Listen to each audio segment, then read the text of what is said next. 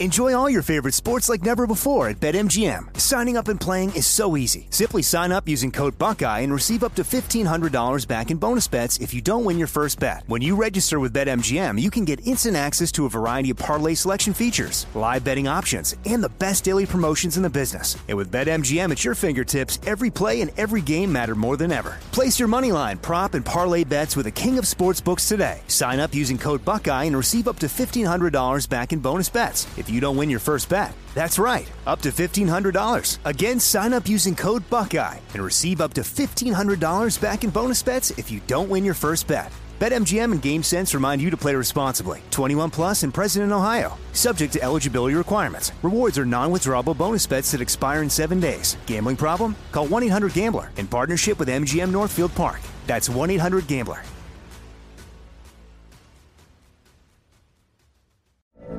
From BBC Radio 4, Britain's biggest paranormal podcast is going on a road trip. I thought in that moment, oh my God, we've summoned something from this board. This is Uncanny USA. He says, somebody's in the house, and I screamed. Listen to Uncanny USA wherever you get your BBC podcasts, if you dare.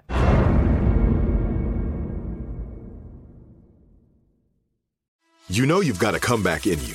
When you take the next step, you're going to make it count. For your career, for your family, for your life. You can earn a degree you're proud of with Purdue Global. Purdue Global is backed by Purdue University, one of the nation's most respected and innovative public universities. This is your chance. This is your opportunity. This is your comeback. Purdue Global, Purdue's online university for working adults. Start your comeback today at purdueglobal.edu. When you have health insurance, it's easy to forget about your out-of-pocket costs. That can be a lot of money, but are your bills accurate? Well, it's estimated that over 50% of medical bills contain errors. HealthLock can help you. HealthLock technology securely connects with your insurance and flags any overbilling, wrong codes, and fraud. You can even have HealthLock work on your behalf to get money back from select past bills. To date, HealthLock has helped its members save over $130 million. So to save, visit healthlock.com today. That's healthlock.com today.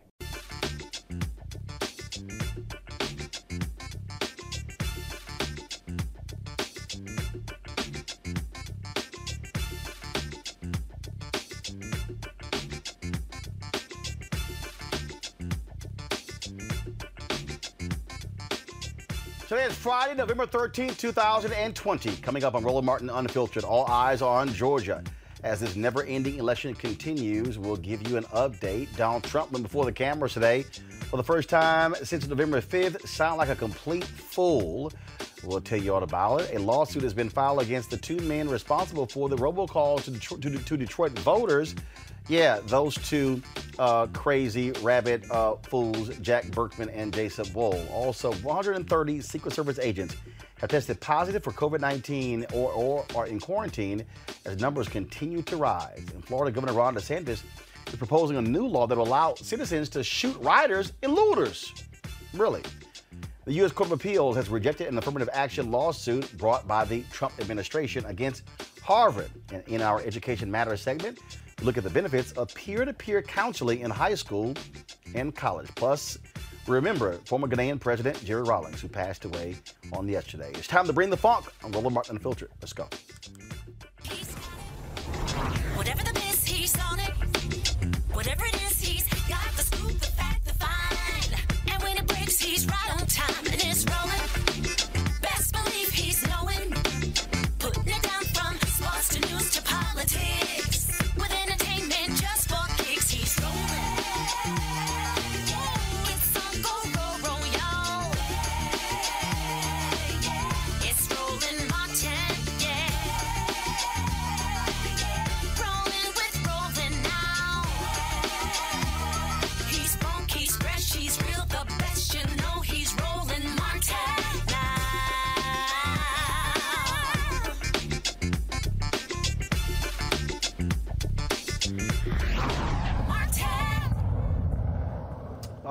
right, folks. If you want to see a fool talk, all you got to do is look at the news conference that Donald Trump gave today, folks, where he came out for the cameras talking about, of course, Operation Warp Speed and coronavirus. I mean, sounding like a complete fool. I mean, first of all, again, he's been, for somebody who constantly complained about Joe Biden during the election hiding in the basement. Well, Trump has been hiding in his own basement, so shell-shocked about him getting his butt beat by Joe Biden. He's been so afraid to talk to the public. Here we are going through a significant coronavirus crisis. And finally, he decides to come out today for share a few words. Y'all ready for the stupidity? Here we go. It's beautiful out here this time of year. In the past 9 months, my administration has initiated the single greatest mobilization in U.S. history, pioneering, developing, and manufacturing therapies and vaccines in record time, numbers like nobody's seen before. No medical breakthrough of this scope and magnitude has ever been achieved this rapidly, this quickly, and we're very proud of it, and I had tremendous help from the military, generals, admirals, and many of the great people at the White House. Operation Warp Speed is unequaled and unrivaled anywhere in the world, and leaders of other countries have called me to congratulate us on what we've been able to do, and we've helped many countries with their ventilators and all of the problems they were having, and I'd like to congratulate everyone involved in this effort. It's been an incredible effort. As a result of Operation Warp Speed, Pfizer announced on Monday that its China virus vaccine is more than 90% effective. This far exceeds any and all expectations. Nobody thought they'd get to that level. And we have others coming which we think will be at equal level, maybe more if that's possible. In July, my administration reached an agreement with Pfizer to provide $1.95 billion to support the mass manufacturing and distribution of 100 million doses, with the option to purchase a total of 600 million doses shortly thereafter.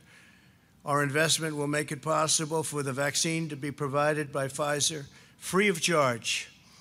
Pfizer said it wasn't part of Warp Speed, but that turned out to be an unfortunate misrepresentation. They are part. That's why we gave them the $1.95 billion. And it was an unfortunate mistake that they made when they said that. We will work to secure an emergency use authorization, which should be coming down extremely soon. And my administration will then coordinate the distribution of the vaccine, and it will be approved. I think, again, it will be approved very, very quickly, we hope. The average development timeline for the vaccine, including clinical tests and manufacturing, can take 8 to 12 years. Through Operation Warp Speed, we're doing it in less than 1 year. That was all that drivel. That's all that drivel. Now, he was so hilarious. Brian Karem, of course, who is the White House correspondent for Playboy. Donald Trump made this statement, took no questions, but listen to the question Brian posed. Mr. President, you lost the election. When will you admit that you lost the election? When will you admit you lost the election, sir? Mr. President, you lost the election. When will you admit that you lost the election? When will you admit you lost the election, sir? See, that's when you know you are such a spoiled brat. When you can't even accept reality. You come before the cameras today, November 13th. The election is over. Election is over. And I don't know what I just, nothing.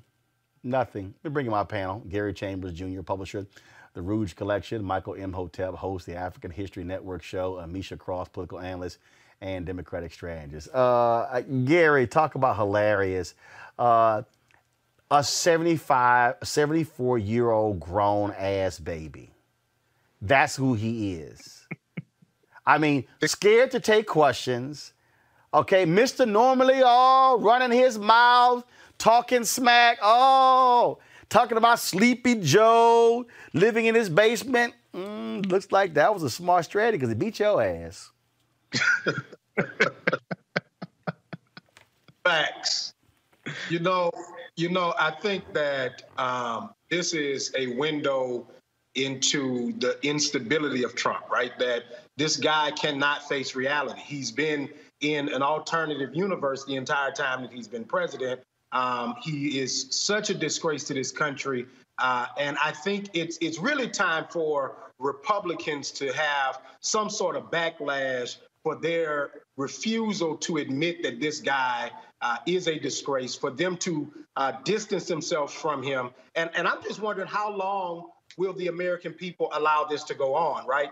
There are raging numbers of coronavirus all over this country. And the guy is basically having a temper tantrum in the White House, where he's like, I don't want to do it anymore. You don't want me to be president? I'm just not going to do the job anymore, and he's not. I mean, it is. I mean, he comes out with this news conference, Amisha, and I mean, again, just doesn't want to confront the reality that it's over. It's over. Yeah. And he has no dignity. He has, just no class whatsoever. I mean, other presidents have lost. President George H.W. Bush was the last president to lose re-election. Gracious in defeat. Not this sucker.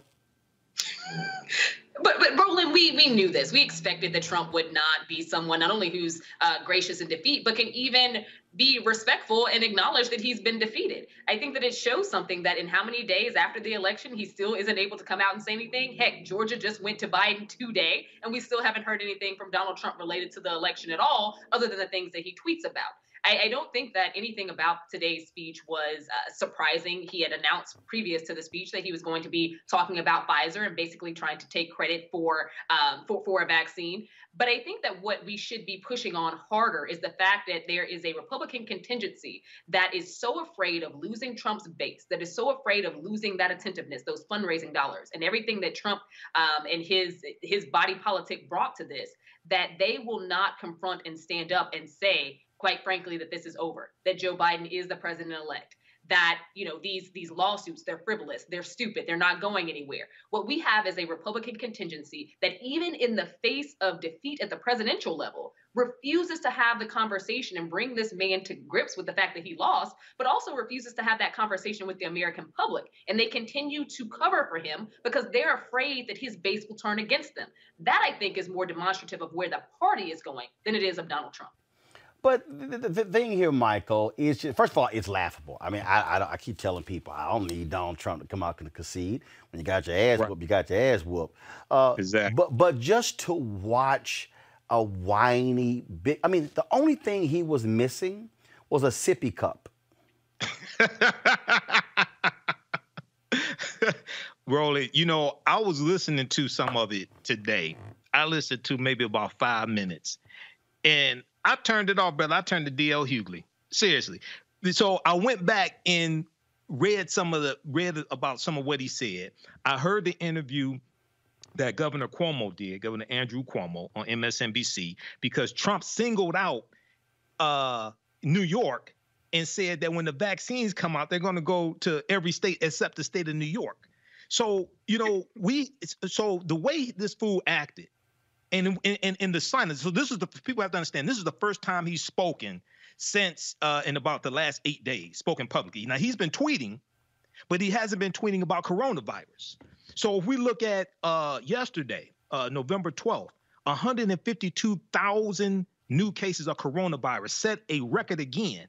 9th consecutive day where you had 100,000 new cases or more. 9th consecutive day. And then you have basically a record number of people hospitalized right now with coronavirus, 66,000 as of yesterday. So the way he continues to act, he acts like a bully, because a bully can dish it out, but a bully can't take it. And a bully can't take defeat.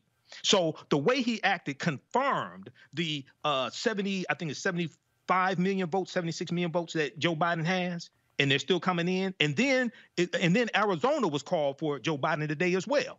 Okay, now we already knew Arizona was going. 2:50 a.m. November 4th, Wednesday, the Associated Press called it for Joe Biden in Arizona, but Arizona was called for Joe Biden today as well. So this once again confirms his defeat. But we got to watch him because he's dangerous. What he's doing, the movies he's making with the Pentagon, he's dangerous right now. But once again, the way he acted today, that confirmed us whipping his ass at the ballot box.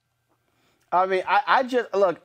I'm just look. All the people besides themselves, Gary. I'm just enjoying the sullen, shock, devastation, whiny.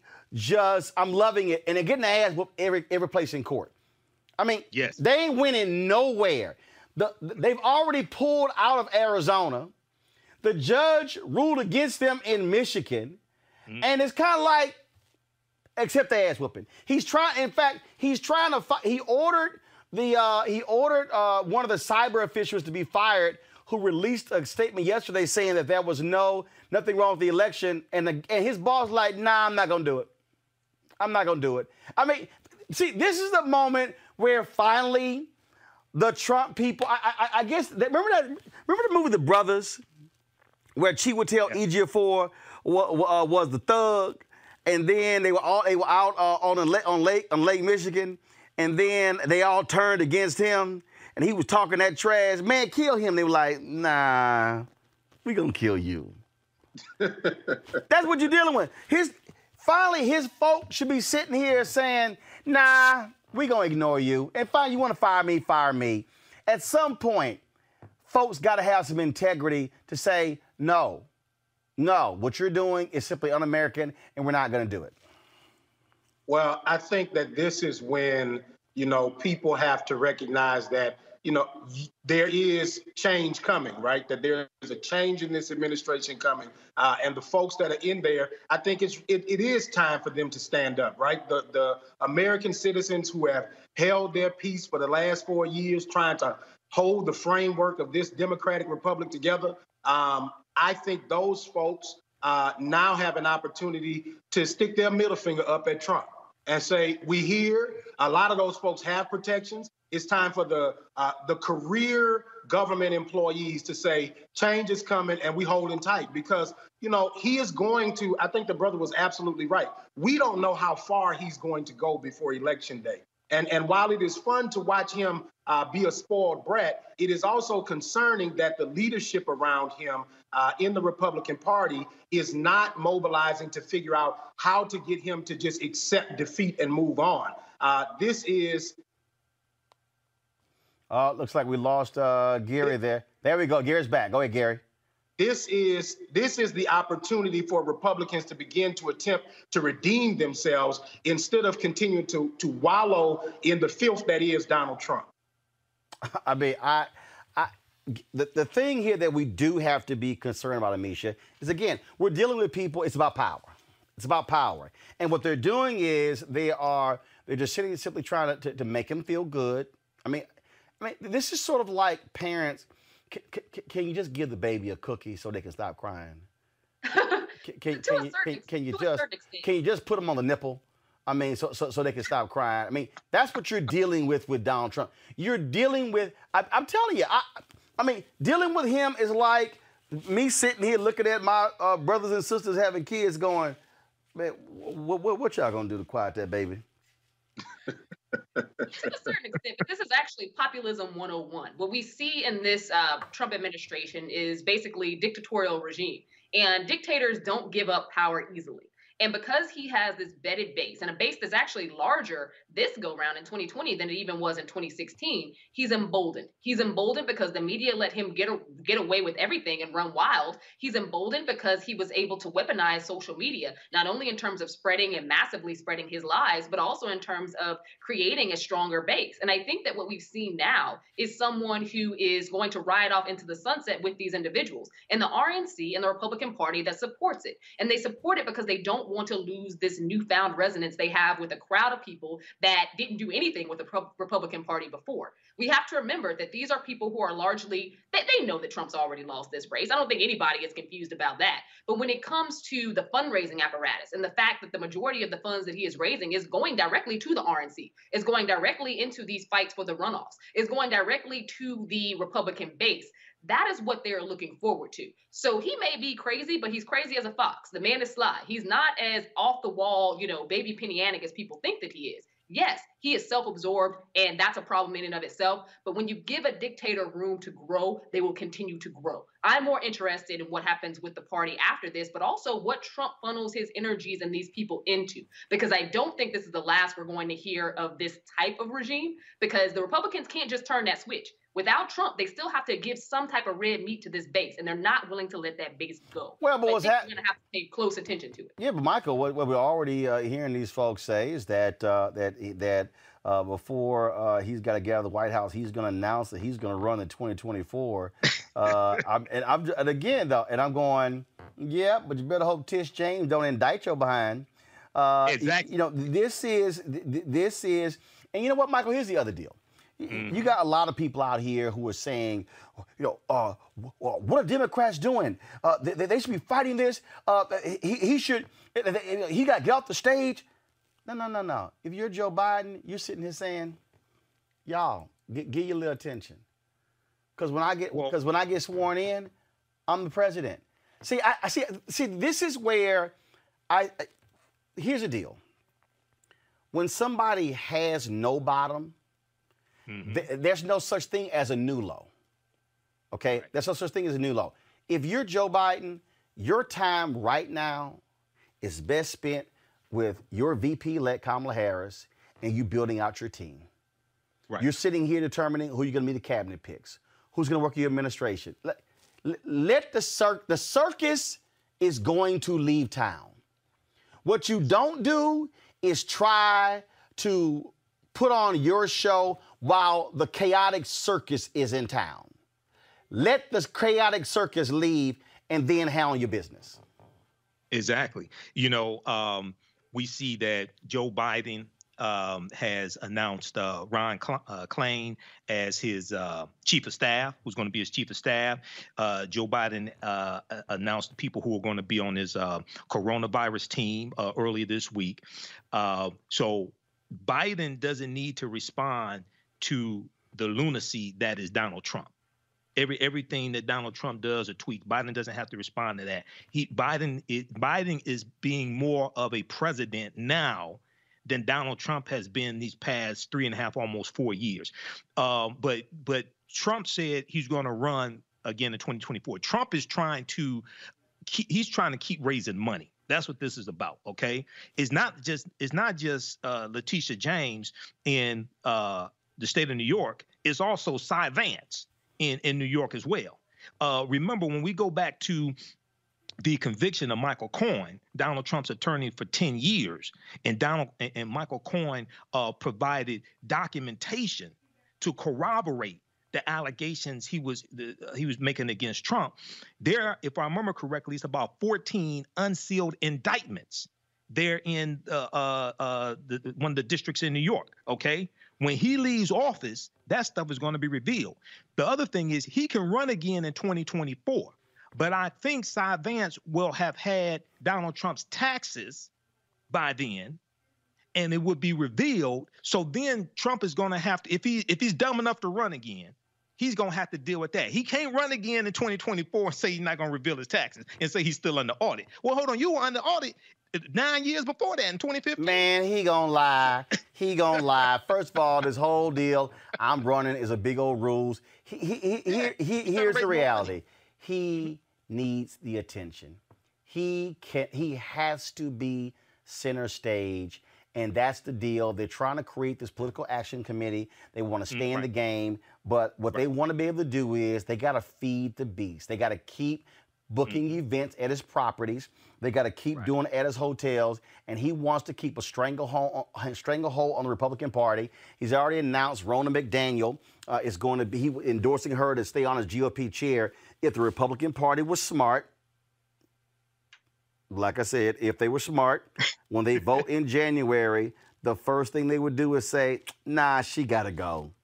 Mm-hmm. But look, they might want to keep crazy. But I do think what has to happen is, like right now, they're freaking out because he basically hasn't tweeted anything about the Georgia race. He hasn't said anything at all. And in fact, they're even wondering, is he going to even come to Georgia and campaign? That race is getting very nasty. Kelly Loeffler is trying to attack Pastor Raphael Warnock. Now they have a new one. Their new one is Raphael Warnock is anti-Semitic. That's their new one. I'm gonna do this here though. We have these. So we've been playing these commercials, and so go ahead, folks, and fire the Raphael Warnock spot. And I'm gonna show you in terms of, I'm gonna break down what he's trying to do and how he's trying to operate in this race. But go ahead and play it. Raphael Warnock grew up in a house full of brothers and sisters. His parents taught him the value of hard work, like me. Like me, he was first in his family to graduate from college and went on to earn a PhD. He thinks insurance companies should not be allowed to discriminate against people with pre-existing conditions, like me.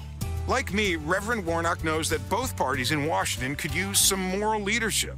I'm Raphael Warnock, and I approve this message because it's time we had a senator who put Georgians first, like me. 1982, a 12-year-old is accused of stealing and dragged out of store, told he looked suspicious because his hands are in his pockets. I'm Raphael Warnock, and that boy was me. Back then, I didn't understand how much the system works against those without power and money, that the rules were different for some of us. Too often, that's still true today, especially in Washington. I approve this message because it's time for that to change. When people have no vision, they revert to the vision, and that's what you're seeing from my opponent right now. While she's busy calling me names, let me tell you where I stand. I believe that in the greatest nation in the world, people should have affordable health care, that Georgians who work hard every day deserve a livable wage, and that seniors ought to be able to afford the cost of prescription drugs. Kelly Loeffler may think that's radical. I think it's common sense. I'm Raphael Warnock, and I approve this message. Now I'm gonna play one more. All of them are not Mr. Nice as well. Here is another ad really hitting her on those transactions after that COVID briefing back early this year. January 6th, billionaire Kelly Loeffler is sworn into office, and over the next 18 days doesn't make a single stock transaction. Then Loeffler receives a confidential briefing on the threat of coronavirus and immediately starts dumping stocks. As Kelly Loeffler downplays the threat publicly, she makes sale after sale, getting rid of $3.1 million before the market crashes. Kelly's for Kelly. Warnock is for us.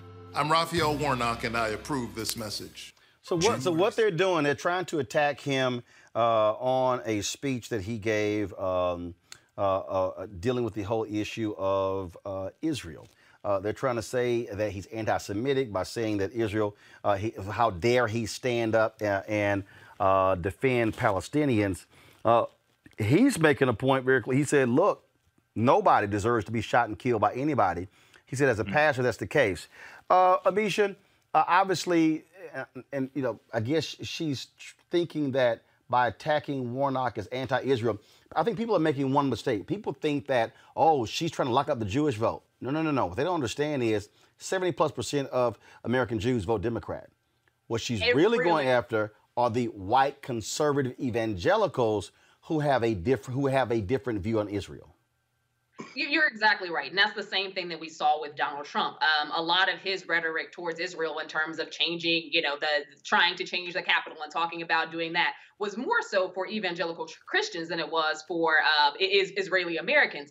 But I think that what is being done here in Georgia is very demonstrative of what we've seen at the national scale as well, where you see these alt-right groups and other groups that are out here loudly and proudly shouting their disdain for Jewish people. Meanwhile, Republicans aren't, shouting them down in any way or rebuking them, but they're trying to place this banner of hate on Democrats who are running for office. So I think that, this is an interesting process because we also saw in Georgia, remember a few months ago, that commercial that was actually against the other Senate candidate, the other Democratic Senate candidate, where the Republicans made his nose all of a sudden longer and bigger to, I saw. make people upset about him possibly being Jewish or to increase any idea of him being of a Jewish heritage. So they're playing both ends here. What we know about Raphael Warnock is that he is a pastor. He's a beloved pastor. He is someone who has done a great deal of work, groundwork in Georgia to, till the soil that we're seeing work in his favor right now. I don't think that people are going to buy into this. What I do know is that there's a lot of funding going into Georgia from both sides of the aisle. But when it comes to Republicans specifically, they know that this will be 50-50 and that Kamala Harris would be the deciding factor on a majority of policy avenues should two Democratic senators come through and win in Georgia. So I do think that they're trying to throw in every type of coup that they possibly can from now until Election Day to really turn out their base. And if they try this and see that it even gets a smidgen of attention from the conservative right, then they're definitely going to keep pushing it. And look, I think that if they want to do that, Michael, look, what Warnock needs, what Jon Ossoff, who's running against Senator David Perdue, they need a fired up black base to turn out. So if you think attacking Jeremiah Wright is going to be your path to victory, do you? What, Roland? I had that written right here, Jeremiah Wright. That was my next point. So they are trying to align Raphael Warnock, Pastor Raphael Warnock, with Jeremiah Wright, and then say Jeremiah Wright is anti-American because of the speech he gave years ago where he said, "Goddamn America." Okay, so I don't think that's going to work. I don't think that's going to work with a lot of African Americans. Now, some white people, they may be put off by just the relationship between the two. But I think that those commercials that you showed of Pastor Warnock, what the topics he's talking about, especially dealing with healthcare, that goes across the racial lines. And we know usually a lot of these Republican states that have Republican governors and Republican state legislatures, they're very poor states also, like Kentucky, where Moscow Mitch McConnell is. So, but you need a galvanized African-American base. The person leading that should be, name escapes me right now, but you need a galvanized African-American base, okay? And this is not the time also to try to convert people who are Republicans, trying to convert them over to your platform either, or try to get them to vote for you. You got to really dig into the base and realize also that it's you trying to get people out in the wintertime, even though it's normally warmer in January in Georgia than it is in Detroit or than it is in Michigan. You got to realize, okay, this is 4 days after New Year's Day, that you got to galvanize people to come out as well if they don't do early voting. I'm not sure what the deadline is or how the early voting is working there in Georgia, but you got to really focus in and mobilize your base and get them back out. But lastly, I'll wrap up with this. We really have to focus on and explain this to the people in Georgia, why these two Senate seats, Jon Ossoff and Raphael Warnock, why they're so critical to Democrats having control of the Senate, so that all these bills and what's in Joe Biden's Build Back Better plan and his Lift Every Voice plan, his agenda for African Americans, so you can get those passed through the Senate. Otherwise, Mitch McConnell is going to be Senate Majority Leader, and a lot of those things are going to be blocked in the Senate. Gary, again, I think first of all, weigh in on laying out here what you're seeing in Georgia. Bottom line is this here. Runoffs, there's a huge drop-off, okay? And the Warnock folks, they're seeing what they're doing. Their deal is going to be, hey, you want to drive your black turnout as high as possible. Every black vote, Roland, every black vote. They need to be focused on getting every black voter in the state of Georgia mobilized and voting. Shout out to the sister Stacey Abrams for all of the work that they did in round one. But it would be disappointing to the work and the labor that those organizations have done, that all of the grassroots organizers have done all over Georgia, if people don't come back out again. Because we talk about making change and creating these opportunities, but you got to take power to do it, right? And this is the opportunity opportunity to do that. The reason that the current senator, is doing the things that she's doing is because she has nothing else to run on. So, of course, you're going to try and create some type of division to get people to disparage Reverend Raphael Warnock. But the reality is we have to be critical of all people. You know, it is as if any time an American or any person of color says anything about anyone who is of Jewish descent, that we are now saying that those people are anti-Semitic. That is just simply not true. You can be both critical and supportive of someone. The reality of that is we are supporting Joe Biden as black folks because we want Joe Biden.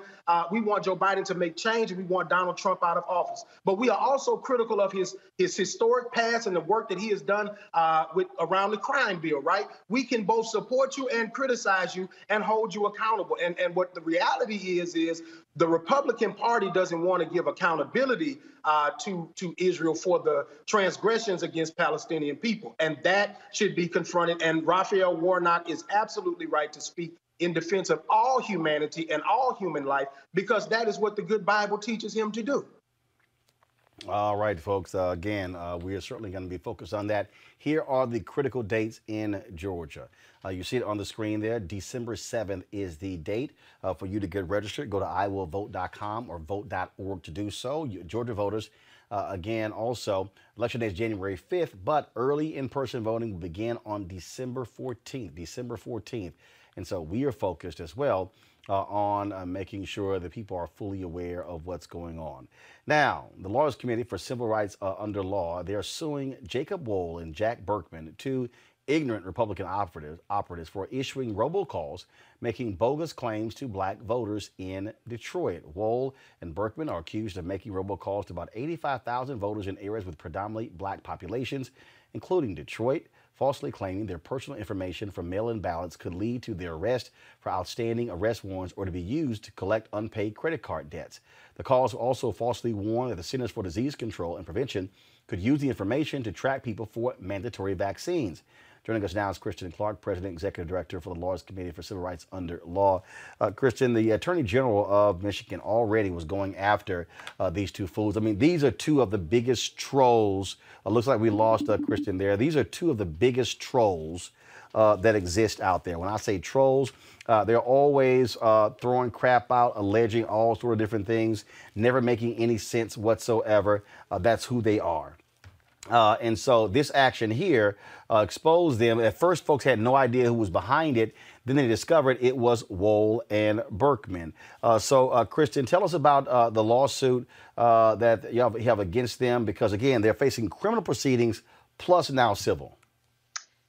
Thanks so much, Roland. Robocalls are just despicable because the goal behind these racist robocalls is to discourage black people in particular from turning out to vote. And so we worked very hard prior to Election Day to make sure that the public understood that these robocalls were false.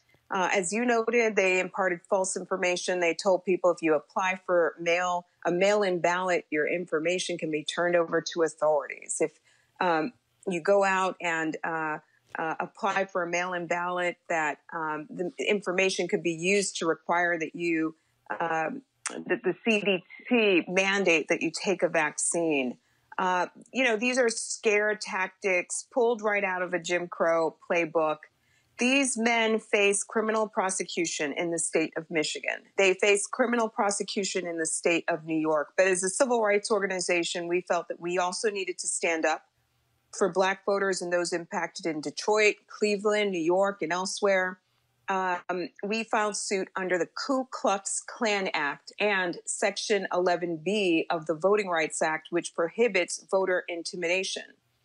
Ordinarily, we would love to see the Justice Department step in at a moment like this. I mean, this is criminal conduct that interferes with people's civil rights. But as we know well, this has been a Justice Department missing in action. What's really disturbing is that Attorney General Barr this week issued a directive to prosecutors, encouraging them to go out and look for fraud or things that interfered with our election before states certify results. Well, Attorney General Barr, here is a case for you. Here is a case of two men who have issued unlawful robocalls that were aimed at discouraging eligible Black voters from participating in our elections. So this is an open invitation for the Justice Department to join with us in our fight. But, this fishing expedition, this attempt to kind of prolong the inevitable and final outcome of our election is truly despicable. And we're going to be out there fighting the real battles and the real issues when it comes to things that impacted the 2020 election and impacted Black people in particular. And what we're dealing with here are two individuals who are two of the biggest trolls in the country. And they are always holding these news conferences, lying, presenting false information. I mean, you name it. I mean, these are two despicable individuals. They are, and a federal judge ordered that they make corrective calls, which they failed to do. We've succeeded so far in securing a temporary restraining order that bars them from conducting these robocalls going forward. We represent the National Coalition on Black Civic Participation and other impacted voters, and we're going to keep fighting, Roland.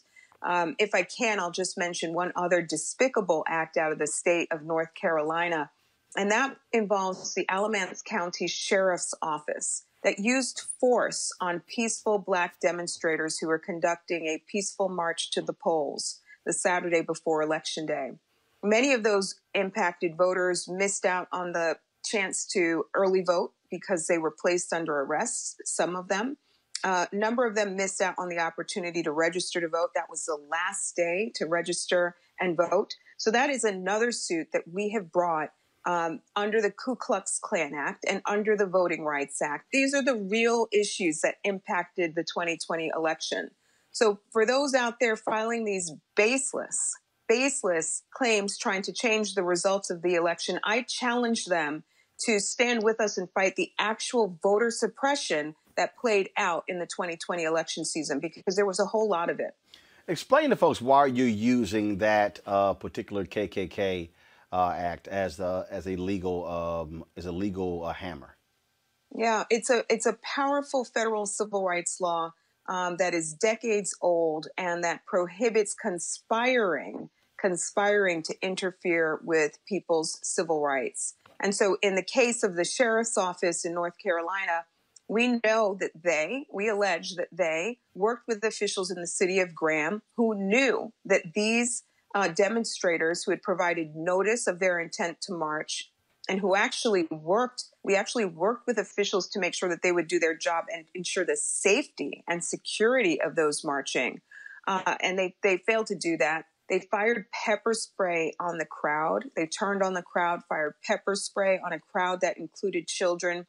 And so we're essentially arguing that there was a conspiracy between officials in the city of Graham and law enforcement officials at the county sheriff's office to interfere with people who are exercising the right to vote and seeking to exercise the right to peacefully demonstrate.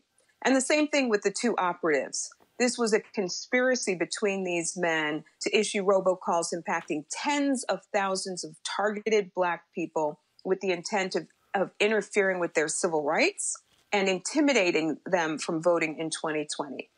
Unlawful conduct that we should not tolerate in 2020, and so that's why we're fighting in these cases. Well, all right then. Kristen Clark, the Lawyers Committee for Civil Rights Under Law. How can people support the work that y'all do? You can visit our website, lawyerscommittee.org, www.lawyerscommittee.org, and hit that donate button. And Roland, we're operating our election protection 866 Our Vote hotline for the runoffs that you were just talking about. We will be going 7 days a week through January 5th and beyond to make sure that every eligible voter and those who are seeking to register to vote are able to have voice in these incredibly important runoff elections. All right, Kristen Clark, we appreciate it. Thanks a lot. Thank you. Folks, we come back, we'll talk coronavirus. Secret Service, how do you think they feel? 130 agents test positive for COVID-19. No shock, because Donald Trump doesn't give a damn about their health. We'll discuss that next on Roland Martin Unfiltered. 53 million white women who voted for Trump in the last presidential election were yielding to those dark forces that are invisible but are visible if we want to make them visible. And so our movement sought to make those forces visible so that we could see them and then we could dissolve them.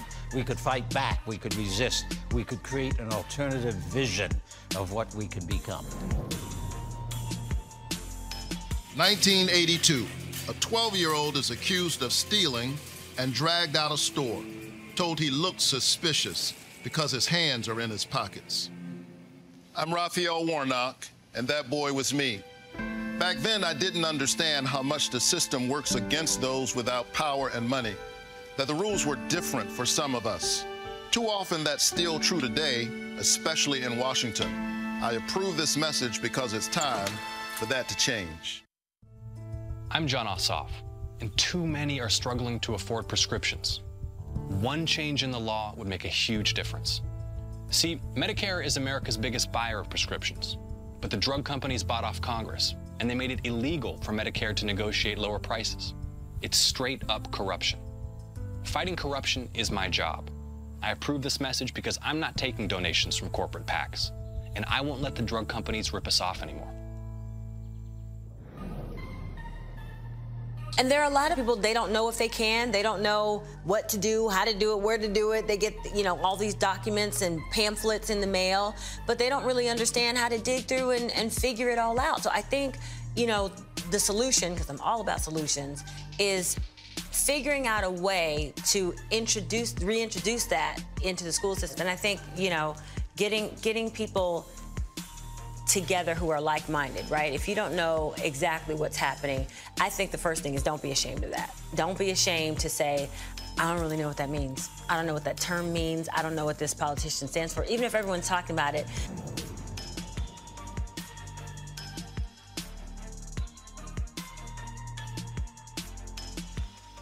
Folks, we want to talk about something that's shocking and stunning. When you think about Donald Trump traipsing around the country and Mike Pence as well, these fools not wearing masks, you got to remember that they're being protected by the U.S. Secret Service. Well, folks, among the 10.36 million people who have been infected with coronavirus, don't forget 240,000 plus have died, the Washington Post is reporting that more than 130 Secret Service agents are either infected with coronavirus or under quarantine in the wake of Trump's campaign travel.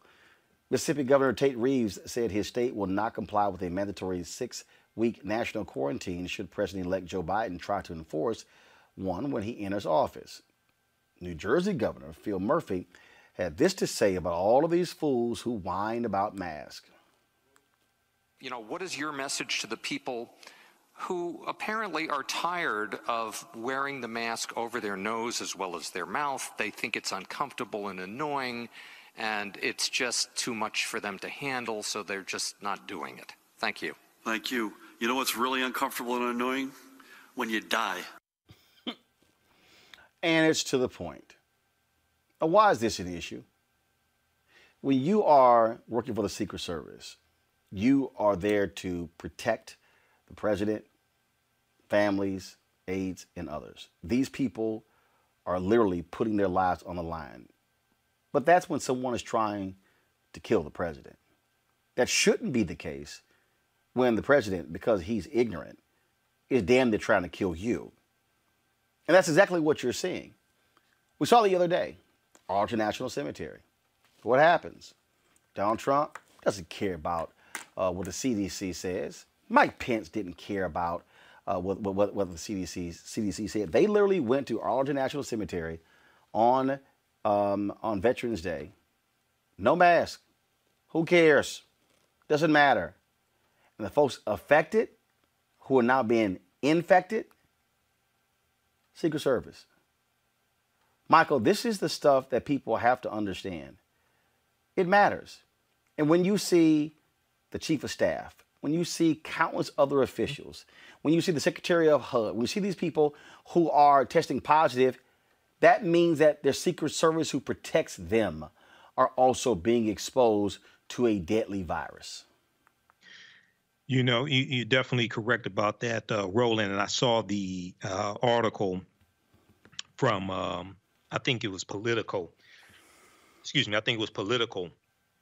Politico.com, and I saw an article from the Washington Post as well today dealing with the Secret Service. I've heard reports about Secret Service agents that protect Trump and his family being infected with coronavirus. But this is, I think, from what I know of, I think this is the largest number that have had to either isolate or quarantine. We're talking about 130. More than 130, actually. I'm looking at the article from Washington Post right now. More than 130. You talked about the Dr. Ben Carson, and then most recently Corey Lewandowski, Donald Trump's former campaign manager from 2016. It came out yesterday, if I remember correctly, that he's been diagnosed with coronavirus. Well, the night of the election, there was a party at the White House. Okay, another super spreader event, and a lot of them that were there caught coronavirus. Okay. So, brother, and then we look, I don't know if you're going to talk about it, but coming up tomorrow in Washington, D.C., the Proud Boys, 2 blocks away from the White House, are supposed to have a MAGA million march, and coronavirus is going to be spreading through there as well. So to me, brother, this is the chickens coming home to roost. You keep taking your stupid behind up in these super spreader events that Donald Trump is holding, and then you are surprised that you get coronavirus. This is karma. This is chickens coming home to roost. And then I'll wrap up with this. One of the dumbest things I've heard in the past maybe 24 hours is Senator Rand Paul of Kentucky, and he was interviewed on right-wing conservative media. I can't remember which outlet it was, but he said the 11 million people who have survived coronavirus, they should go out to restaurants and don't wear masks and wear it as a badge, something to the effect, wear it as a badge of honor because you're immune. This is the most idiotic thing, because now there's evidence that you can be reinfected. If you have survived coronavirus, there's evidence now that you can be reinfected. 1, 2, just because you didn't die does not mean that you don't have long-lasting side effects as well. Okay, so this is, and he's an ophthalmologist. Okay, he's not a virologist. He's not an epidemiologist. He's an ophthalmologist participating in malpractice. But more people are going to die. It is estimated that by the end of this year, if things don't change for the better, it's estimated by the end of this year, at this pace we're on, we could have 20 million cases, and some estimates say by inauguration, maybe about 400,000 deaths or something like that. The thing here about these people and the mask, Gary, is it's just beyond logic. I mean, you heard the New Jersey governor, or you can die. I mean, I'm playing the video here, I mean, from Arlington National Cemetery, and look at this. Look at this. I mean, this fool Trump had it. I mean, no mask. Pence, his top aide, no mask. Head of Secretary, I mean, no mask. Their wives, nothing. And they don't care. They don't care. There's a reason we continue to have the spreading going on. Leaders are supposed to lead. It's a damn mask. It's not. Here's what I don't understand. Actually, go back to the video. And I guess they believe being a tough guy. You're out there raining. Mike Pence, put a trench coat on. You know what? When it's that cold, you put a hat on. You put gloves on. I don't understand what. Explain to me the difference between putting a pair of gloves on and putting a mask on. It's crazy. These people don't care about logic, Roland. They are after making a point, right? And their point is that we can keep the economy open. They don't care if people get sick. They don't care if people die. You know, they have Walter Reed Hospital. Trump is going to still have the best health care ever the rest of his life. He is taken care of forever. right? And the reality is that he has set a standard that is trickled down into the rest of the country, that if the president of the United States doesn't have to take this serious, then we don't have to take this serious. And so what ends up happening is people's grandmothers are getting infected and sick because people who continue to go out here without masks are infecting other people. You have schools that are opening and closing. You have football games that we're so insistent that we've got to have football. Two of the biggest teams in the country, right here in Baton Rouge, LSU and Alabama, they can't play because so many players at LSU have now contracted the virus. And Trump has set a standard of sending Pence down here to talk about opening up football. These people have disrespected and disregarded the realities of this virus and the implications that it has on this community of people in this country, so much that, you know, if there is a stain that should be the greatest on Trump, it has got to be how despicable they have been about their response to this virus, and then the simplicity of just wearing a mask, right? If you have ever seen, you know, to say that your rights are being infringed upon because you've got to wear a mask is about the dumbest thing I've ever heard. You know, that this one little piece of cloth fabric is going to stop you from being an American in your full liberty, rather than just saying, you know what, I don't want to get sick. It's really just not that hard. I don't want to get sick, so I wear a mask. I mean, it is beyond laughable, Amisha, as you're watching these people, and we're seeing the numbers explode across the country, and they're just in denial. And I'm just trying to understand, how do these people think it's going to stop? I guess they figured. I mean, I guess in their minds, they are listening to Trump. It's just gonna disappear. It's just going to disappear. Poof, it'll just go away. No, I think you're right. I think that's part of it, just buying into the crazy rhetoric. The other part is a strong allegiance to being anti-science. The more doctors you have speak out, the more scientists you have speak out, the more medical professionals you have speak out, the less likely these people are to buy it, which is extremely ironic considering that that is the group of people you should be listening to the most.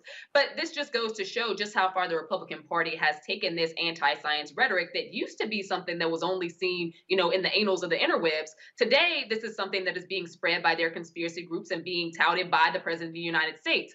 And I think that what we have is a segment of our population that, regardless of how much facts you give them, regardless of it flying in the face of these crazed narratives we see flying across YouTube and Twitter, they just believe what they want to believe. And again, we're dealing with Trump, who is literally touting exactly what he has heard or read from those alt-right groups, but also the anti-vaxxer groups and these other folks. And he's spewing it out to these people, partially because he thinks that wearing a mask makes him look weak. Okay, whatever. But otherwise, because he himself does not see a value in leaning in on the science. He believes that he can fight this virus just by ignoring the fact that it exists. We all know that that's not true, but we also know that this is a president who will never, ever, ever admit to being wrong. He didn't wear a mask. He caught COVID-19. He came out and said that basically he didn't die because he has American blood. Meanwhile, we have hundreds of thousands of Americans who have faced the peril of death. So I think that what we're seeing is a president who's dug his heels in the sand, and no matter what, he's going to stay in that same place. Again, I am most frustrated by the conservative leadership, the governors, the mayors, the people across this country that are a part of the Republican Party who have decided to stand by this president and his ignorance when they all know better. President Trump is out. These guys are still going to be in. It is very frustrating to watch them carry the mantle for this guy, knowing all along that he has been wrong. Folks, speaking of wrong, how about Florida Governor Ron DeSantis? This fool actually is proposing a new bill that would expand Florida's Stand Your Ground law, allowing armed people to protect property by shooting looters, rioters, or anyone else showing ill intentions against businesses and other properties. He pledged in September to crack down on violent and disorderly assemblies. Apparently, his way of making good on his promise is giving vigilantes more power. Watch this.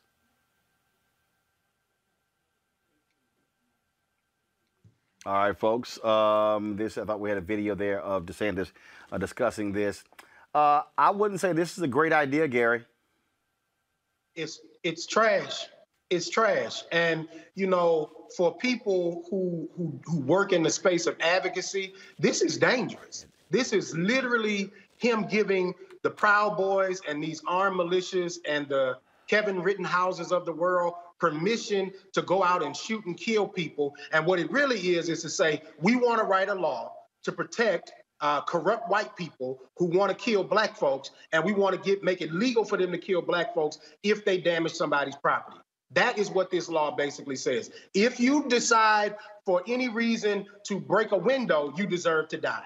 If you decide to set a tire on fire, you deserve to die. If you decide that you look like, because what's going to happen is, because we have seen this over and over again, and it's such an insult to the memory of Trayvon Martin, that this man is attempting to expand the Stand Your Ground law, and it is a disgrace to this country that people around here believe that this is acceptable. And when we talk about the danger of Trump gives us a Ron DeSantis, right? Trump gives us a kook like that who wants to expand and create more opportunities for murder to be justified in the state of Florida, where people are traveling into this state every year to vacation. It's really going to have to be where we as a people decide, is this place off guard for us, or should we stay away from tourism to Florida because they've got a crazy governor who wants to give white vigilantes the ability to kill black people, when we are out there screaming and calling for the government to respect our full humanity. And instead of him making laws that alleviate the problems that cause protests, he's wanting to go create laws that allow people to remain in the same mire that they're in. It's disgusting, Roland. That leads to, again, Amisha, folks who are out there playing these lone wolves. And here's the other deal. So is it, if I see any building, or does it have to be my building? I mean, and that's the whole nonsense. So, okay, so you just giving folks license. I'm going to tell you right now, you're about to lead to shootouts. And then, Amisha, what happens if the cops roll up? Well, you don't know who the hell the perpetrator is and who, like what ends up happening. So somebody might end up getting killed. What Ron DeSantis has done is essentially green light domestic terrorism. We've seen it in this country before. There have been laws to protect domestic terrorists, specifically as they raided and pilfered black communities. And what we're seeing here is a guy who wants to be in bed so bad with that crazy Trumpy base that he is going to the right of the right and creating a bed of terrorism for people who honestly just are upset that not only blacks, but also Latinos are a rising power, but want to utilize these fear tactics that involve guns. And I think that what this governor is doing is basically ratcheting up a lot of those terrorist threats. And without even saying it, because he doesn't have to, he is standing beside them in their push to create a underpopulation, a population that is afraid to speak, a population that is afraid to vote, a population that is afraid to stand out and protest. What Ron DeSantis is doing is creating his own armed militia of crazy white people who will go out here and literally threaten the lives and take the lives. Like, let's not get it twisted. Take the lives and have impunity by government while they take the lives of African Americans. That is essentially what this does. And everyone, I don't care whether you're a Floridian or not, everyone should rise up against this. This right here, Michael, if this law was in place in Wisconsin, Kyle Rittenhouse never arrested. You know, Roland, I talked about this on my show Wednesday night. I saw the article from HuffingtonPost.com, November 11th, 2020. And I went through and broke this down, how devastating this is. Because when you read the article from the Washington Post, it says that the legislation would also make it a third-degree felony to block traffic during a protest, but it would also offer immunity to drivers who claim to have unintentionally killed or injured protesters who block traffic. So then you have to sit back and you have to wonder, well, is this written for the Proud Boys who are protesting? Is this written for the Boogaloo Boys who are protesting? So you have to sit back and look at this and say, well, wait a second. Florida is where the Ocoee massacre of November 2nd, 1920 took place, which was Election Day massacre in over 50 African Americans were killed. Florida is where January 1923, where you had the Rosewood Massacre. Florida is where Trayvon Martin was killed. Florida is where the Stand Your Ground law started, pushed by ALEC, American Legislative Exchange Council. So we look at this, and then this ties into what I've said before here on your show and my show. Elections have consequences. Number one, I guarantee you, now I know that he is the one who drafted this legislation, according to the reporting from Huffington Post. But if Andrew Gillum was governor of Florida, and if the state legislature passed something like this, I guarantee you Andrew Gillum would veto it, okay? But what I want to ask you, Roland, is this is not an executive order. This is something that has to pass state legislation. Yeah, which Republicans control? Yeah, it's under Republican control, but we have to come out against this. Now let me show you something.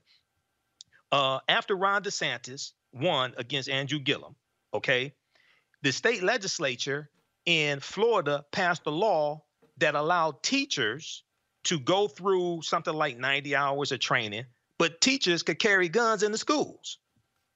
This is in Florida. Yep. So who do you think that's going to be used disproportionately against? Okay. Number one. Number two, I guarantee you, if that bill had passed the state legislature and Andrew Gillum was governor, he would have vetoed that bill. So I heard some people, some African Americans saying, oh, Andrew Gillum doesn't have a black agenda. Okay. Well, the first thing you should do is look at the person who has an anti-black agenda. Because an anti-black agenda is even worse than not having a black agenda. And we see an anti-black agenda playing out right now. Governor Ron DeSantis. See it constantly, and that's what we're seeing right now, folks, there in Florida. All right, then, got to go to another quick break. And we come back more on Roland Martin Unfiltered. These younger group, of millennials becoming much more politically savvy, much more politically activated and organized. Right. Organization is key. It's like, an ant by itself can't do anything, but ants working together, can do things well beyond their own capacity. And I think the same thing goes for this younger generation to become united and activized on what's happening.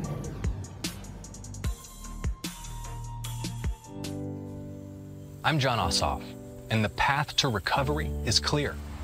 First, we listen to medical experts to control this virus. Then we shore up our economy with stronger support for small businesses and tax relief for working families. And it's time for a historic infrastructure plan to get people back to work and invest in our future. We need leaders who bring us together to get this done. And that's why I approve this message. I mean, if you like the way it's that's what's going on around you, and that's the way it is, then fine. But I said, if that's how it is, then sit it out. But whatever happens, then you own it. And if you own it, then you can't complain about it.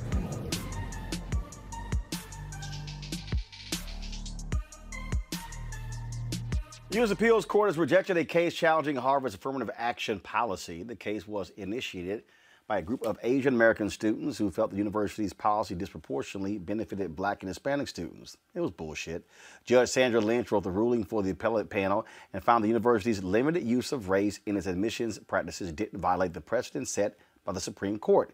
Edward Blum, president of Students for Fair Admissions, filed a lawsuit in November 2014. He was the one behind Abigail Fisher's case against the University of Texas in 2016. Fisher was the white girl who thought her whiteness was the reason she didn't get into school, saying, oh, but these other Black students and Latino students, that's why. The problem is they then discovered there was white students who had worse scores than she did on the SAT who still got in. Wasn't us, boo. It was your fellow white people. Speaking of that, Gary, in California, there was a ballot initiative that would restore affirmative action there, but that was actually voted down. And people have been talking about that, that this so-called blue state would vote that kind of initiative down. I keep reminding people we have red states, blue states, but we also have a white America. It's important for us to recognize, and my lawyer is actually from Cali, and we had a conversation about this recently, and he's always telling me, Cali is real progressive, but, you got to look at that demographics, right? And when you look at that demographic breakdown, there are people there who want things to be progressive, but they want it to progress for certain people. They want certain folks to be out of the conversation as much as possible, and they don't want anybody who they feel like doesn't deserve the opportunity to be there or is unqualified to be there at a seat at the table to be there. And that's the same thing that's in that frivolous lawsuit, right? That you have, here's an Asian American who's basically saying, no, I don't believe that these black people deserve a seat at Harvard. Well, the reality is, sweet things, or whoever you are, we deserve a seat at any table that our academic excellence allows us to get to. And to try and push us out to say that we don't have a right to be here and we're only here because of affirmative action, well, I got news for you. They got smart black folks in America that deserve seats at tables, that deserve opportunities at these jobs, that deserve the ability to compete in this economy the same way as anyone else. And the reason these laws were created is because the bias that exists in this country that is consistently discriminated against black folks and people of color remains in this country, and it has not gone anywhere. And no matter how much you try to fight against those things, until we build a political system, laws and policies that are equitable, not equality, that are equitable, that deal with the deficits that have been created through the systems that we have perpetuated for decades and centuries in this country. Until we build an equitable system, we will continue to have these conversations over and over. And here's the deal: it was a 24-year ban on affirmative action, and again, it has had a huge impact on the issue of race in these schools. I mean, it is undeniable. And the fact of the matter, Amisha, until folks are willing to confront, and we have our education segment a little bit later, but until they are willing to confront what's happening education-wise in this country for elementary schools, middle schools, and high schools, college is the end of the process. And so for all these folks who are like, oh, no, we're all equal when it comes to high school graduates, well, are we equal K through 12?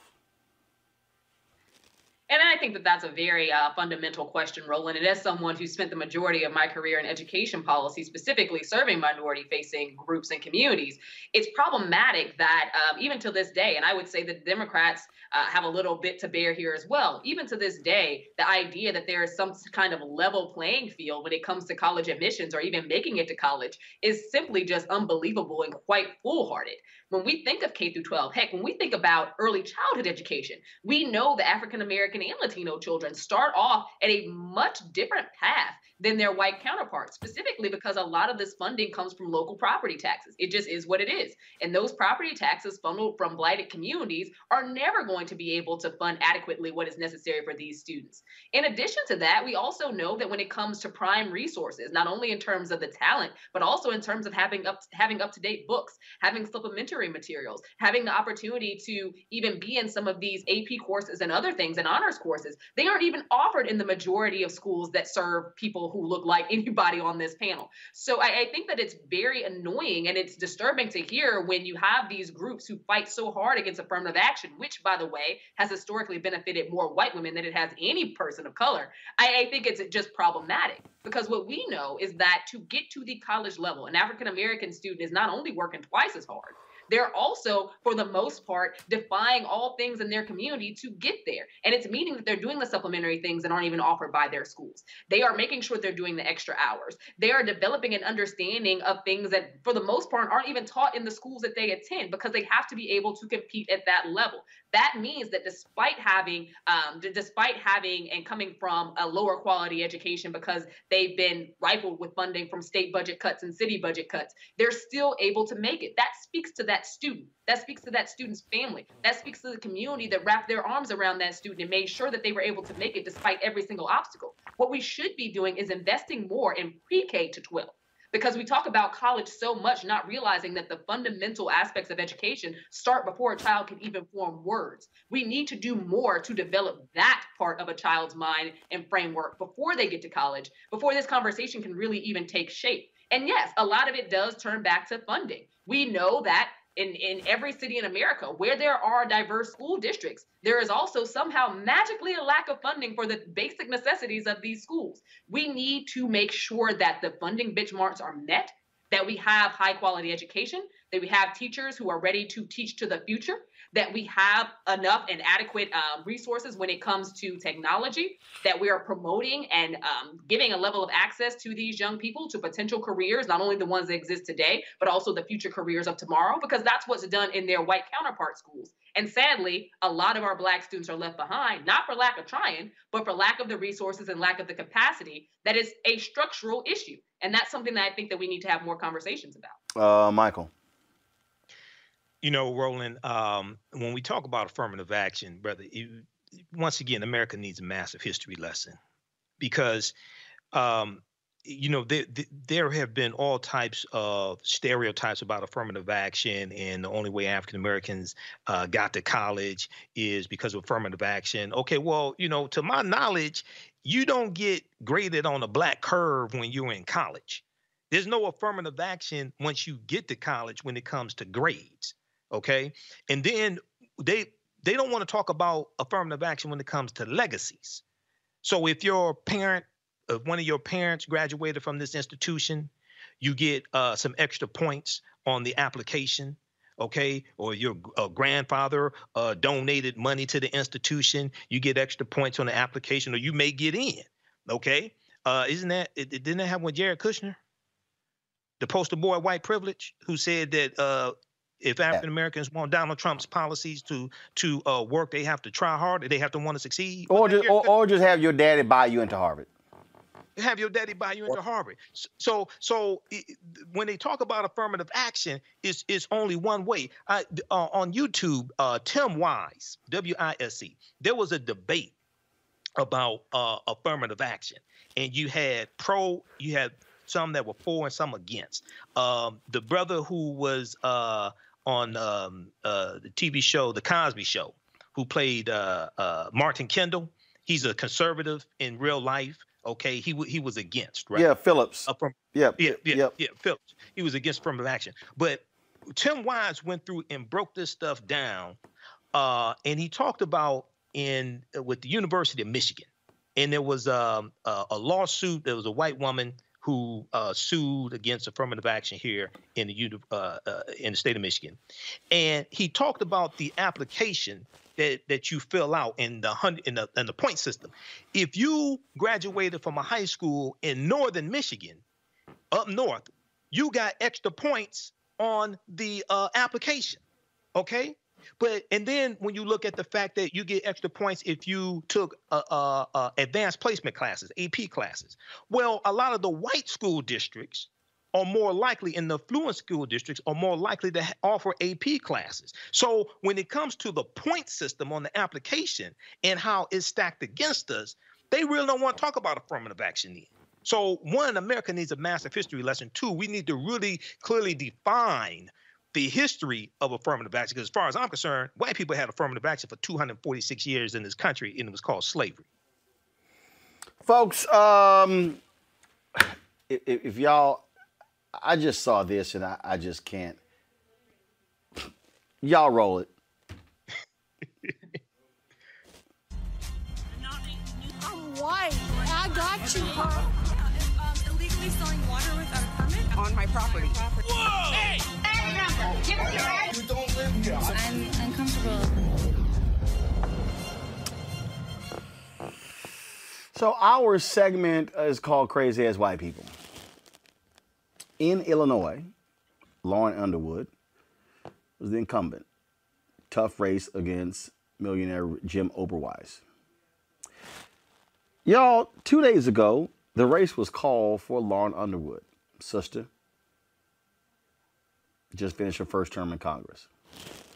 Amisha, her opponent, this fool, showed up to freshman orientation. Y'all heard me right. Please go to my iPad. This is a tweet. Somebody says, "Oh my God, Jim Oberweis, who tried to claim victory when there were still 20,000 uncounted ballots and ultimately lost to Representative Underwood, just showed up for new member orientation." player, you didn't win. That's some white privilege right there. For your ass to show up to new member orientation. I guess he had some extra time. He just wanted to hang out because your ass ain't a new member. You lost. So I'm an Illinois resident, and this is not my first time around the block seeing Ober Weiss, who is a millionaire who owns his own dairy farms and, you know, all kinds of ice cream and other stuff. Ober Weiss, this is about his 9th time in 6 years running for something and getting mollywopped in the race. So, you know, Illinois knows Ober Weiss well because he likes to run and never wins. And in this case, because he saw what he thought was a window of opportunity in the Underwood race, where you have this black woman who didn't, in my opinion, did not get as much credibility as she should have during the midterms, because she literally flipped a historically red seat, a red district in Illinois blue. And that is something that is a huge deal, because outside of the Chicagoland area, the majority of Illinois is red. It just is what it is. So this young woman who comes in, she's stellar. She's literally a policy wonk. She's a health leader and educator. And you know, on the wings of a pandemic, really soared in that sense as well. You have this privileged white guy come through. And mind you, again, as an Illinois resident, I've seen him come through before. He's the guy who will bring chicken on 79th Street to give to the black people so that they will get out and vote for him. That is Ober Weiss. And this go round, he had so much faith that he was actually going to unseat her. Republicans really funneled a lot of money into that seat because they wanted to see her gone. And push comes to shove on election day, it all fell apart. I think that what we're seeing in Ober Weiss is someone who wants to be Trumpian but doesn't have the gall or the people behind him to actually do it. He's somebody who doesn't want to admit defeat, which he should be used to, because hell, the man's been getting defeated for the past 10 years. He runs literally in every election. Gary, that's peak whiteness right there. You know, the real question is, did the people let him sit in? The Republicans, yeah. Did the people let him sit in? Because if you lost, cuz, you got to go home. I don't know. You ain't got to go home, but you can't be here because you didn't win the election. But I think that this is a window into the impact of Trump as well, right? You got a president who's refusing to concede. He's confused. He's refusing to admit that he's lost, right? And so here his homeboy, another rich white man, said, look, cuz, I'm coming. I'm coming through. I'm pulling up. And if the sister say he runs over and over again and he's an older white man, what we see is another old white man who's just trying to say, I can't let go. This is my time. This is my opportunity. He has wanted so long, clearly, to be elected, and now he feels like he's got this opportunity. Cuz just said, let me come to the orientation at least. Just let me come through to the orientation at least. Michael, that's just hilarious that you just gonna think you're just gonna roll up there in orientation. Dog, you ain't win, man. You ain't win. You ain't win, you lost. And so you're not gonna get assigned to office. But I guess he has stuff to do for a couple of days. Well, brother, you know, this is an example of white privilege. Now, what do you think would have happened if a brother or sister showed up and they didn't win? And they said they want to sit in on freshman orientation. But my question is, for the Republicans for freshman orientation, did they wear masks? That's what I want to know. Well, you know, they've been talking about that, and one of the things that that crazy fool out of Georgia, she said she stood up in the caucus and was like, "This is about being freedom. Why are we all having to wear masks?" But her ass wore a mask walking in there. Mm-hmm. So, you know, once again, brother, this is, we see things like this. This reminds me of when Governor of Florida, the one before Ron DeSantis, and he ran for senator, and the race had not been called yet, okay, and he showed up to the Senate orientation. Now, he ended up winning, okay? This was in the 2018 midterm election, okay? I forgot what was the previous governor's name in Florida? Scott, who's now in the Senate. Yeah, Scott, yeah. So Scott ran for senator, defeated the Democrat, but when he showed up to the Senate for orientation, the race had not been called yet, okay? But he showed up anyway. All right, and they let him sit in. Okay, so brother, watch whiteness works. We've seen this before. Folks, there are congressional races that we're still looking at that have not been called. They're still counting the ballots. That one with Underwood was a recent one. Go to my iPad, please. We've been watching this race out of North Carolina. Cheri Beasley, a sister, North Carolina State. She's the Chief Justice of the North Carolina State Supreme Court. This is an actual Democrat county. And apparently they have gone for the Republican. So Cheri Beasley is now down 498 votes there in North Carolina. Republicans are desperate to win a seat. Democrats had a 6-1 majority there. This, again, is one of those down ballot races we pay attention to. She was one of the African Americans running statewide there in North Carolina again. So the latest count of these provisional ballots shows her down 498 votes. And so it is coming down to the wire there, not many left, and so we might be losing that particular seat. Again, Cheri Beasley, an African-American, was elected statewide there in North Carolina. It's a race that we are absolutely watching, and so paying lots of attention to. All right, folks, going to go to a quick break. When we come back, our Education Matters segment. We're talking about peer-to-peer counseling. That's next to Roland Martin Unfiltered.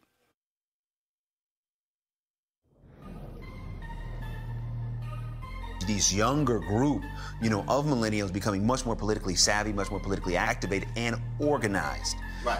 Organization is key. It's like, an ant by itself can't do anything, but ants working together, can do things well beyond their own capacity. And I think the same thing goes for this younger generation to become united and activized on what's happening. So a lot of y'all always asking me about some of the pocket squares that I wear. Now, Robert don't have one on. Nope. Now, I don't particularly like the white pocket squares. I don't like even the silk ones. And so I was reading GQ magazine a number of years ago, and I saw this guy who had this pocket square here, and it looks like a flower. This is called a shibori pocket square. This is how the Japanese manipulate the fabric to create this sort of flower effect. So I'm going to take it out and then place it in my hand so you see what it looks like. And I said, man, this is pretty cool. And so I tracked down, it took me a year to find a company that did it. And so they make these about 47 different colors. And so I love them because, again, as men, we don't have many accessories to wear, so we don't have many options. And so this is really a pretty cool pocket square. Now, what I love about this here is you saw when it's in the pocket, it gives you that flower effect like that. But if I wanted to also, unlike because if I flip it and turn it over, it actually gives me a different type of texture. And so therefore it gives me a different look. So there you go. So if you actually want to get one of these shibori pocket squares, we have them in 47 different colors. All you got to do is go to RolandSMartin.com/pocket squares. So it's RolandSMartin.com/pocket squares. All you got to do is go to my website, and you can actually get this. Now, for those of you who are members of our Bring the Funk fan club, there's a discount for you to get our pocket squares. That's why you also got to be a part of our Bring the Funk fan club. And so that's what we want you to do. And so it's pretty cool. So if you want to jazz your look up, you can do that. In addition, y'all see me with some of the feather pocket squares. My sister, who's a designer, she actually makes these. They're all custom made. So when you also go to the website, you can also order one of the customized feather pocket squares right there at RolandSMartin.com/pocket squares. So please do so. And of course, it goes to support the show. And again, if you're a Bring the Funk fan club member, you get a discount. This is why you should join the fan club.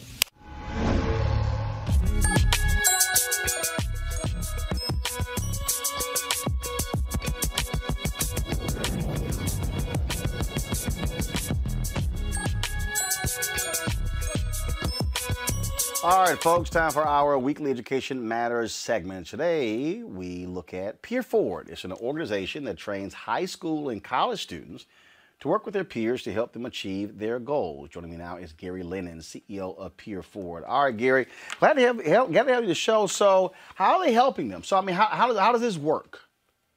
Sure. I mean, so one, thank you very much for having me on the show. Our models are really, really simple in my mind, right? What we believe is that a 17-year-old is more inclined to listen to another 17-year-old at the end of the day. And so how do we leverage or harness that power of peer influence in order to be able to support individuals in that space? And so we train young adults who are the most influential ones in their school communities and have them be able to help their friends either get into college or get through college. So, and so this is really focusing on not necessarily what you're going to major in, but really how do you survive the rigors of college? Can you repeat that? Sorry. I said this is not really about what you're going to major in or your career. It's really about how to survive the rigors of being away from home and getting through life now, probably for the first time on your own. Yep, exactly. You know, what we feel is like individuals have the tenacity in order to be able to get through. But one of the major barriers that stops an individual from graduating, it's about the community that's not being built. And so when you have the ability to go ahead and find individuals that are just like you, that are going through the same experiences just like you, these individuals are much more inclined to be able to graduate, want to be able to stay because they've now been able to identify themselves with other individuals around them to be able to build that community and ultimately graduate. And so how many folks have you had go through this program thus far? Sure. So we've been around for almost 25 years. We've had the opportunity to work with over 350,000 students across the country.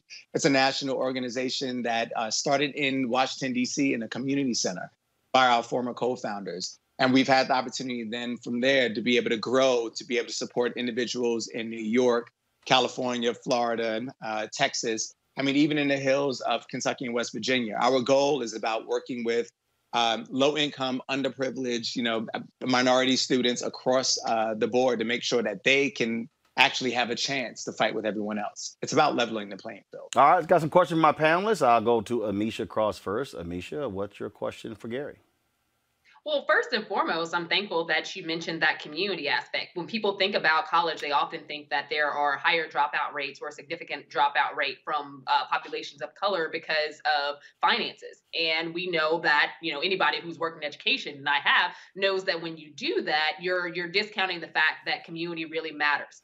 As a first-generation college student, I know that it was me going to a PWI, knowing how much I had to do to focus in and get that level of understanding and trust that wasn't necessarily there for me.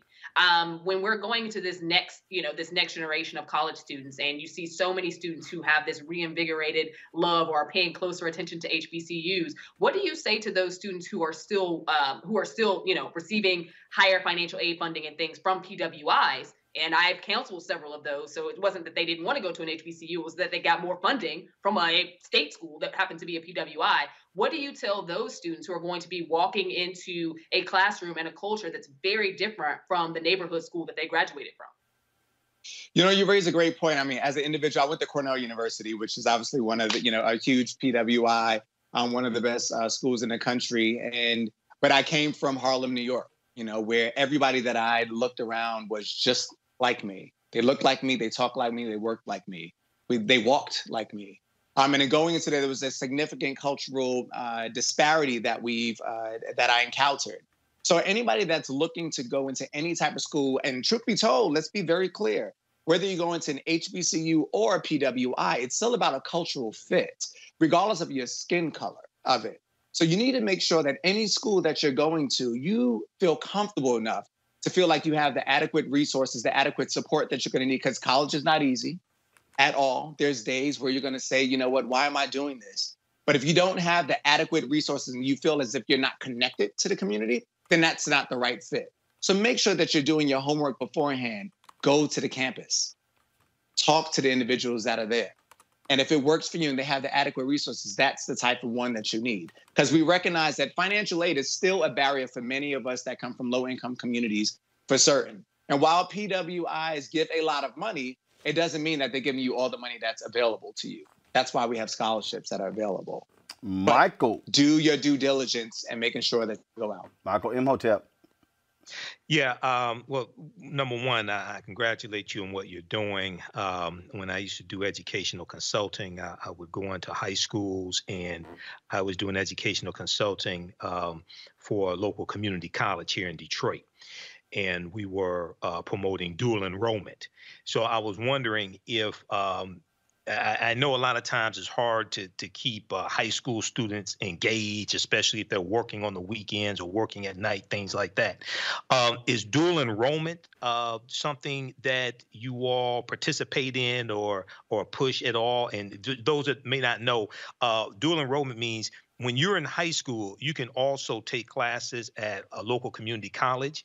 And a lot of times school districts will have agreements with community colleges. So when a child graduates from high school, they can also graduate with associate's degree, up to an associate's degree from a community college. So 100% I promote it. What have been like the results of it dealing with dual enrollment, and maybe what are some of the one of the things that we did was to help high school students also get into different programs or figure out what they wanted to do, what they wanted to major in college. So what are maybe some of the hot fields that you're directing your participants toward? Sure, thank you for that question. So in reference to dual enrollment, I definitely recommend, at the fact that it's college credits for free, go for it. You want to make sure that you're leveraging that as much as you can, because as we know, college in general is expensive for many individuals in this respect. And if you can get anything for free earlier on, it allows you to be able to graduate earlier. Interesting fact that everybody needs to understand is that individuals from low-income communities are graduating by the age of 26. There are only 12% of individuals that are graduating by the age of 26. We have an issue within this country, and that's because of the financial barriers. That's because of the cultural fit. That's because of individuals not being selected to the right college. So anytime that you get the chance to go ahead and minimize that financial gap, I tell you to take advantage of it. Some of the interesting fields that people are going into, when we're talking with students, they love anything around forensic science. They're loving anything within the STEM field. That is the hot area. Right. Technology is really, really big. You'd be surprised at how many of our young folks, I mean, for us that are older, I'm always having an issue on my computer. Ask me to ask my nephew to fix something, he fixes it in 2 seconds, and he's never been trained in it. So STEM and technology are hot fields that I recommend everyone to go into, because that's the wave of the future. Thinking about AI, and then some of our legacy things. When you're thinking about the medical field, obviously in light of COVID and everything else, we need more nurses, we need more doctors, we need individuals in the healthcare field to be able to support individuals that are actually graduating and getting older, and they need that actual care. All right, Gary. So I think the program is phenomenal, and thank you for what you're doing. I guess I want to know, how do you select the peers, right? What is the process that you go through in selecting the peers? And then how do you then train and develop them to have the skills necessary to help each other through this process? Sure, great question. So for us, it's not about academics. We believe that the most influential person, as I mentioned earlier, is your friend. So we look at, it could be that person that's walking down the hallway, that could be the class clown. But it's individuals that talk and people listen to. It could be something that they wear that people are watching. Who are the individuals that actually impact their friends that people want to make sure to move with? So we leverage those young folks in order to be able to create a movement. So we train them each summer at a college workshop where they get the chance to build up on their leadership skills. They learn this ideology about how do you go from self to service? How do you not stop thinking about yourself anymore? And how do you make sure that you're saying, how do I change my own community? So I learned that piece. I learned about financial aid. I learned about the different components of the college application process. We hire the most skilled college counselors that normally individuals in the top quartile, they're paying $300-400 an hour for. Our students get it for free. So they learn all the tactics that have already been dismantled and not given to all of our public school systems. So now that we've imparted that information on them, they're directly responsible for going and helping their friends to be able to do it. All right, then. Gary, how can people get more information? Where can they get more information? Sorry? How can they get more information on your organization? Where to go? So please, if anyone, you can find us at www.peerforward.org. That's PEERFORWARD.org. Definitely please go ahead and follow us. We have a huge following that's happening at the high school and the college level across the country. We were formerly known as College Summit. So all of our College Summit former legacy folks, you know exactly who we are. Please reach out. We would love to go ahead and support you all. Of course, you never go wrong with Cornell, of course, that being where Alpha Phi Alpha was founded. So, I'm just saying. Yeah, of course. That's how it is. Sorry, Michael Imhotep. Y'all Sigmas. I knew you were gonna work that in. Y'all Sigmas don't get a shout out. All right, Garrett. Thanks a lot. I appreciate it. Thank you. Appreciate it. All right, folks. Today, remember the life and legacy of former Ghanaian President Jerry Rawlings, who died Thursday at the age of 73. He died in a hospital in Accra, the country's capital, after battling with an undisclosed illness. Ghana's current president, Nana Akufo-Addo, said in a statement, quote, "A great tree has fallen and Ghana is poor for this loss." Before Rawlings became Ghana's Democratic elected president, he was a flight lieutenant who seized control of the country twice in military coups he led in 1979 and 1981. He rallied against corruption and was responsible for executing several former heads of state for their roles in mismanaging the country. After becoming the country's longest-serving leader, Rawlings stepped down in 2001. He, however, continued to stay active politically. He served in various international diplomatic posts, including his position as the African Union's representative in Somalia. Ghana will hold a week of mourning to remember and honor his life and legacy. Thoughts, Michael Imhotep? You know, it was a shock when I heard that former President Jerry Rawlings passed away. I saw the article from FaceToFaceAfrica.com. I saw the article from the Washington Post, New York Times. And back in, I actually met former President Jerry Rawlings back in, it was the late 90s. It was for the National Black MBA Association. And it was, I think it was the late 90s, late 90s, early 2000, one of them. But their national conference was here in Detroit.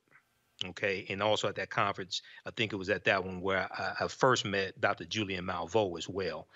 And one of the accomplishments, I think, of Jerry Rawlings was that when we looked at Ghana, it had a stable government, a stable economy.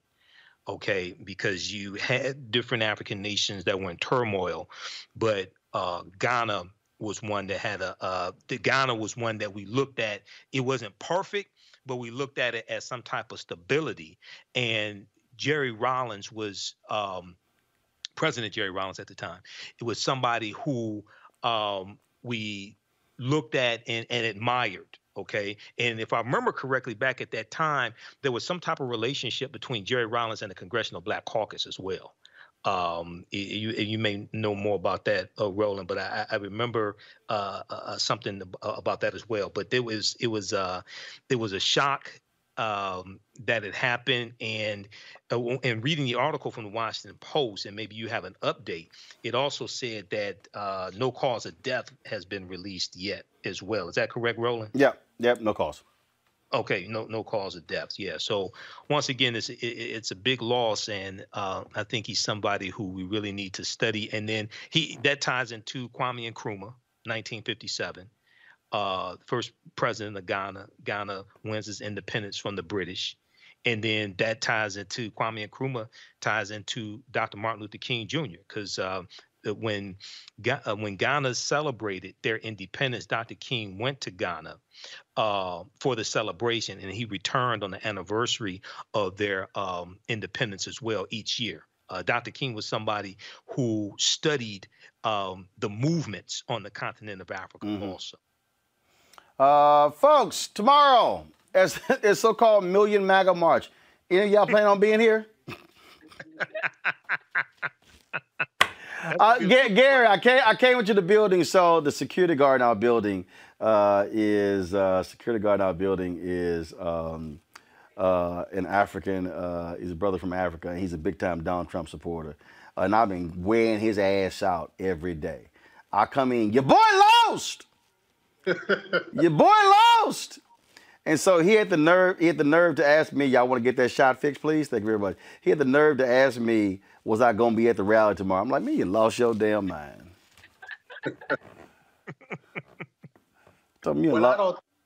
I doubt if they're going to get 1 million people to show up tomorrow either, because the gas running out of the car rolling. I just don't think that they realize it yet, you know. Even though you have so many people that have voted for Trump, they have lost. And I think that this is, you know, if you want to go have a funeral, go have a funeral. You want to have a wake out there and mourn the loss of the election, go ahead. Call us all the names you want to call us. Talk about all of the ways you're oppressed and hurt in the country, and talk about all of this white privilege that you're so mad is going to be diminished in some capacity because there's a black woman that's going to be the vice president of the United States of America.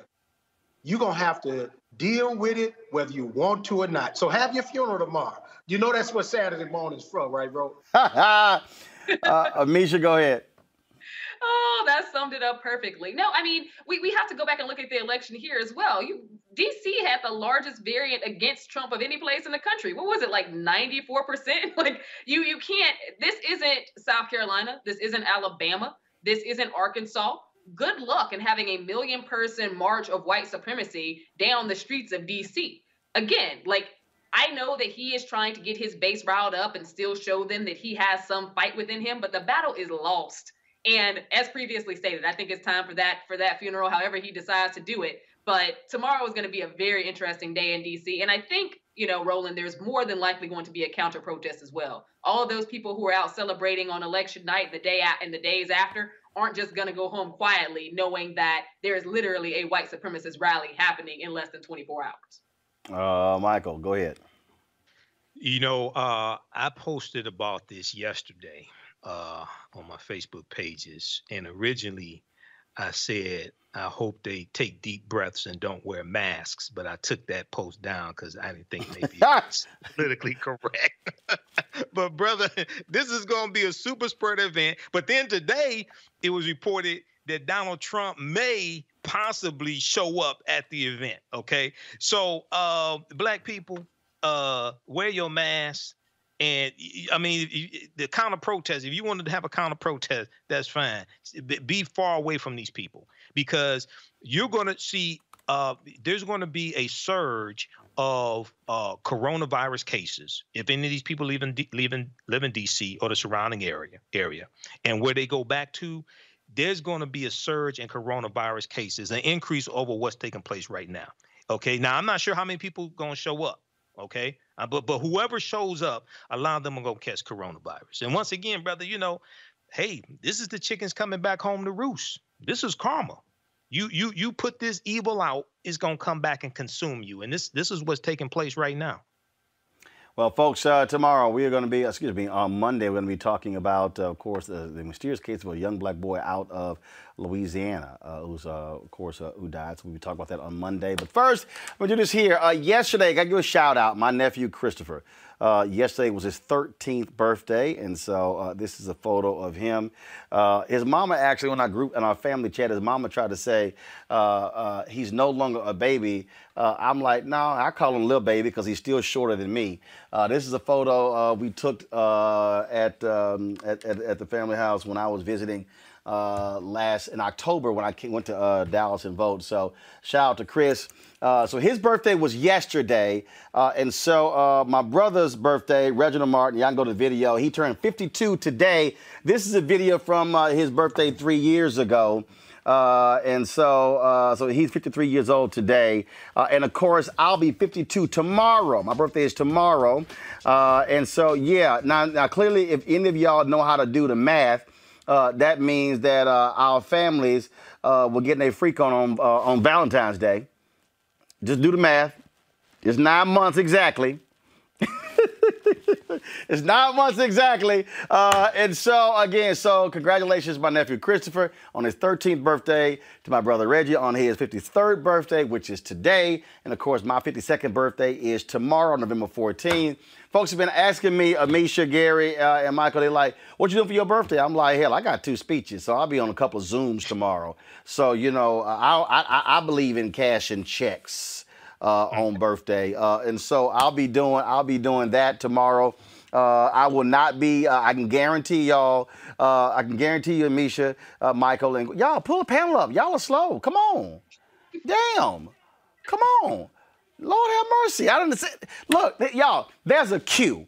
When I say the panelist name, that means you to pull a panelist up. That's my way of having to say it to give you a cue. Now, damn it, I ain't got to do it 3 times, so y'all got to wake up in there. So I'm not going to, trust me, I'm not going to be at the MAGA event tomorrow, wasted my breath. And so If y'all want to do something for my birthday, my brother and my nephew, I want y'all to support Roland Martin Unfiltered. Let me give you the number. So Keenan sent me this here. Remember our target goal was to have 20,000 of our fans by the end of the year who support our show. He sent me a note today. Right now, we have 14,915 folks who are members of our Bring the Funk fan club. So you might ask, okay, but what's the big deal? Okay, why do you need 20? Because here's the piece. If that means that, so this is all about us being able to fund the show, about us being able to do the sort of things that we know are necessary in order to build this and grow this, to be able to extend the show, to do more, to get more resources. And so, look, our target, if we said, if 5,085 remaining people give, on average, $50 each to the show, that generates $254,250. And the bottom line is this here. This allows us to continue doing this. Let's just be real clear. Ain't nobody else doing this in the digital space, okay? Y'all saw this on election night. BET, they were showing CBS coverage. TV One, they were showing old movies. OWN, they were showing some shows as well. Bounce, Aspire, Clio TV, I can go down the line, BET Her, I can go down the line, all of them. We have got to be able to inform our people with news and information. We got enough damn black entertainment out there to last us from now until eternity. But when people say, well, I wish we knew about that, then you got to have a place that does that. There are so many people, folks who watch us, who listen to us, who watch the show. Our numbers are increasing because this is about informing our people.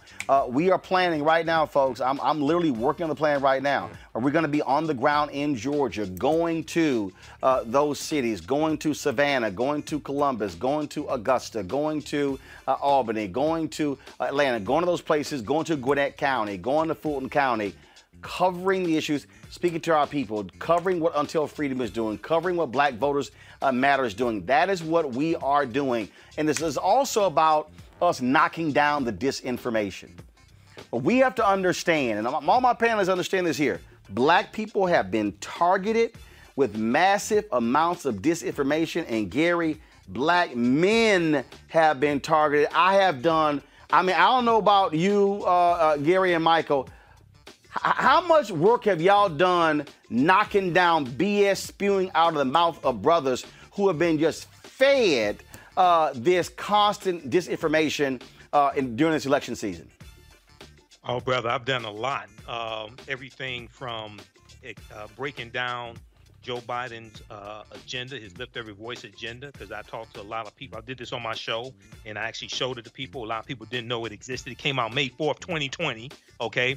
But then also I went through and fact-checked a lot of this BS floating around about Senator Kamala Harris, soon to be Madam Vice President Kamala Harris, okay? Then with a prosecutorial record, you had, and one of the things, you had Shireen Mitchell on this show, and one of the things about the memes that float around on social media is that the algorithms from Facebook can't detect the content of the memes. Whereas if people just type a message, the algorithms can detect the content. So the meme, I'll wrap up with this, the meme that talks about her prosecuting or locking up 1,500 Black men for marijuana, okay? Well, that largely came from Representative Tulsi Gabbard on the debate stage and talking about she prosecuted and locked up 1,500 people for marijuana.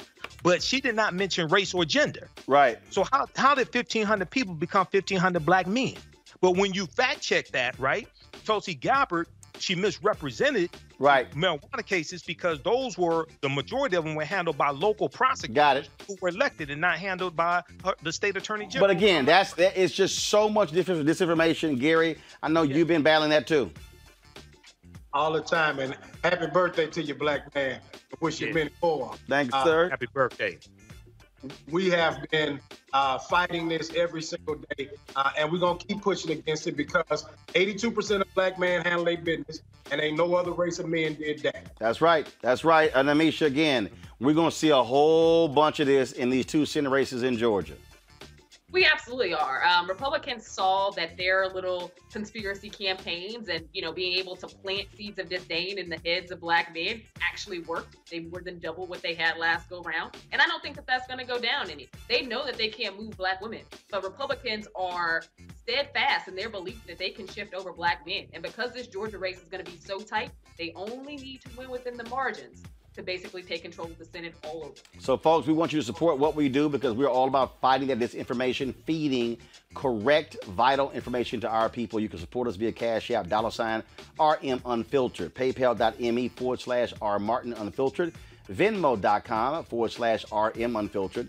You can also send a money order to New Vision Media, NU Vision Media, Inc., 1625 K Street Northwest, Suite 400, Washington, D.C., 2006. All right, folks, we always end the show on Friday showing our Bring the Funk fan club members. We certainly appreciate it. Gary, Michael, and Amisha, thank you so very much. Folks, it is time to go. Thank you very much. I will see you guys on Monday. Holla!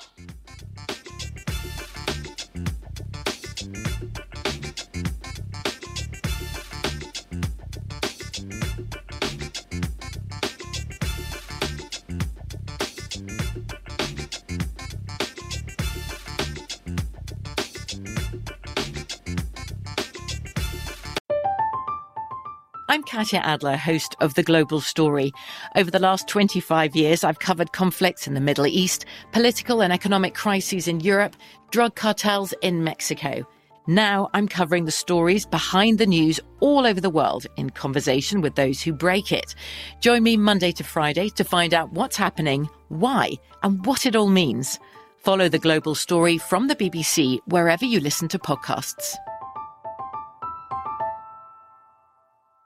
Open a limited-time 11-month certificate at Kemba Financial Credit Union. At 5.25% APY, it's more than triple the national average, plus it's a safe and secure way to grow your money. Visit your local branch or kemba.org/cb for details. Offer expires May 31st, 2024. APY equals annual percentage yield. Restrictions apply. $500 minimum and $250,000 maximum deposit. Advantage status required. Comparison based on bank rate average. Federally insured by NCUA. Hello, it is Ryan, and we could all use an extra bright spot in our day, couldn't we? Just to make up for things like sitting in traffic, doing the dishes, counting your steps, all the mundane stuff. That is why I'm such a big fan of Chumba Casino. Chumba Casino has all your favorite social casino-style games that you can play for free anytime, anywhere with daily bonuses. That should brighten your day a little.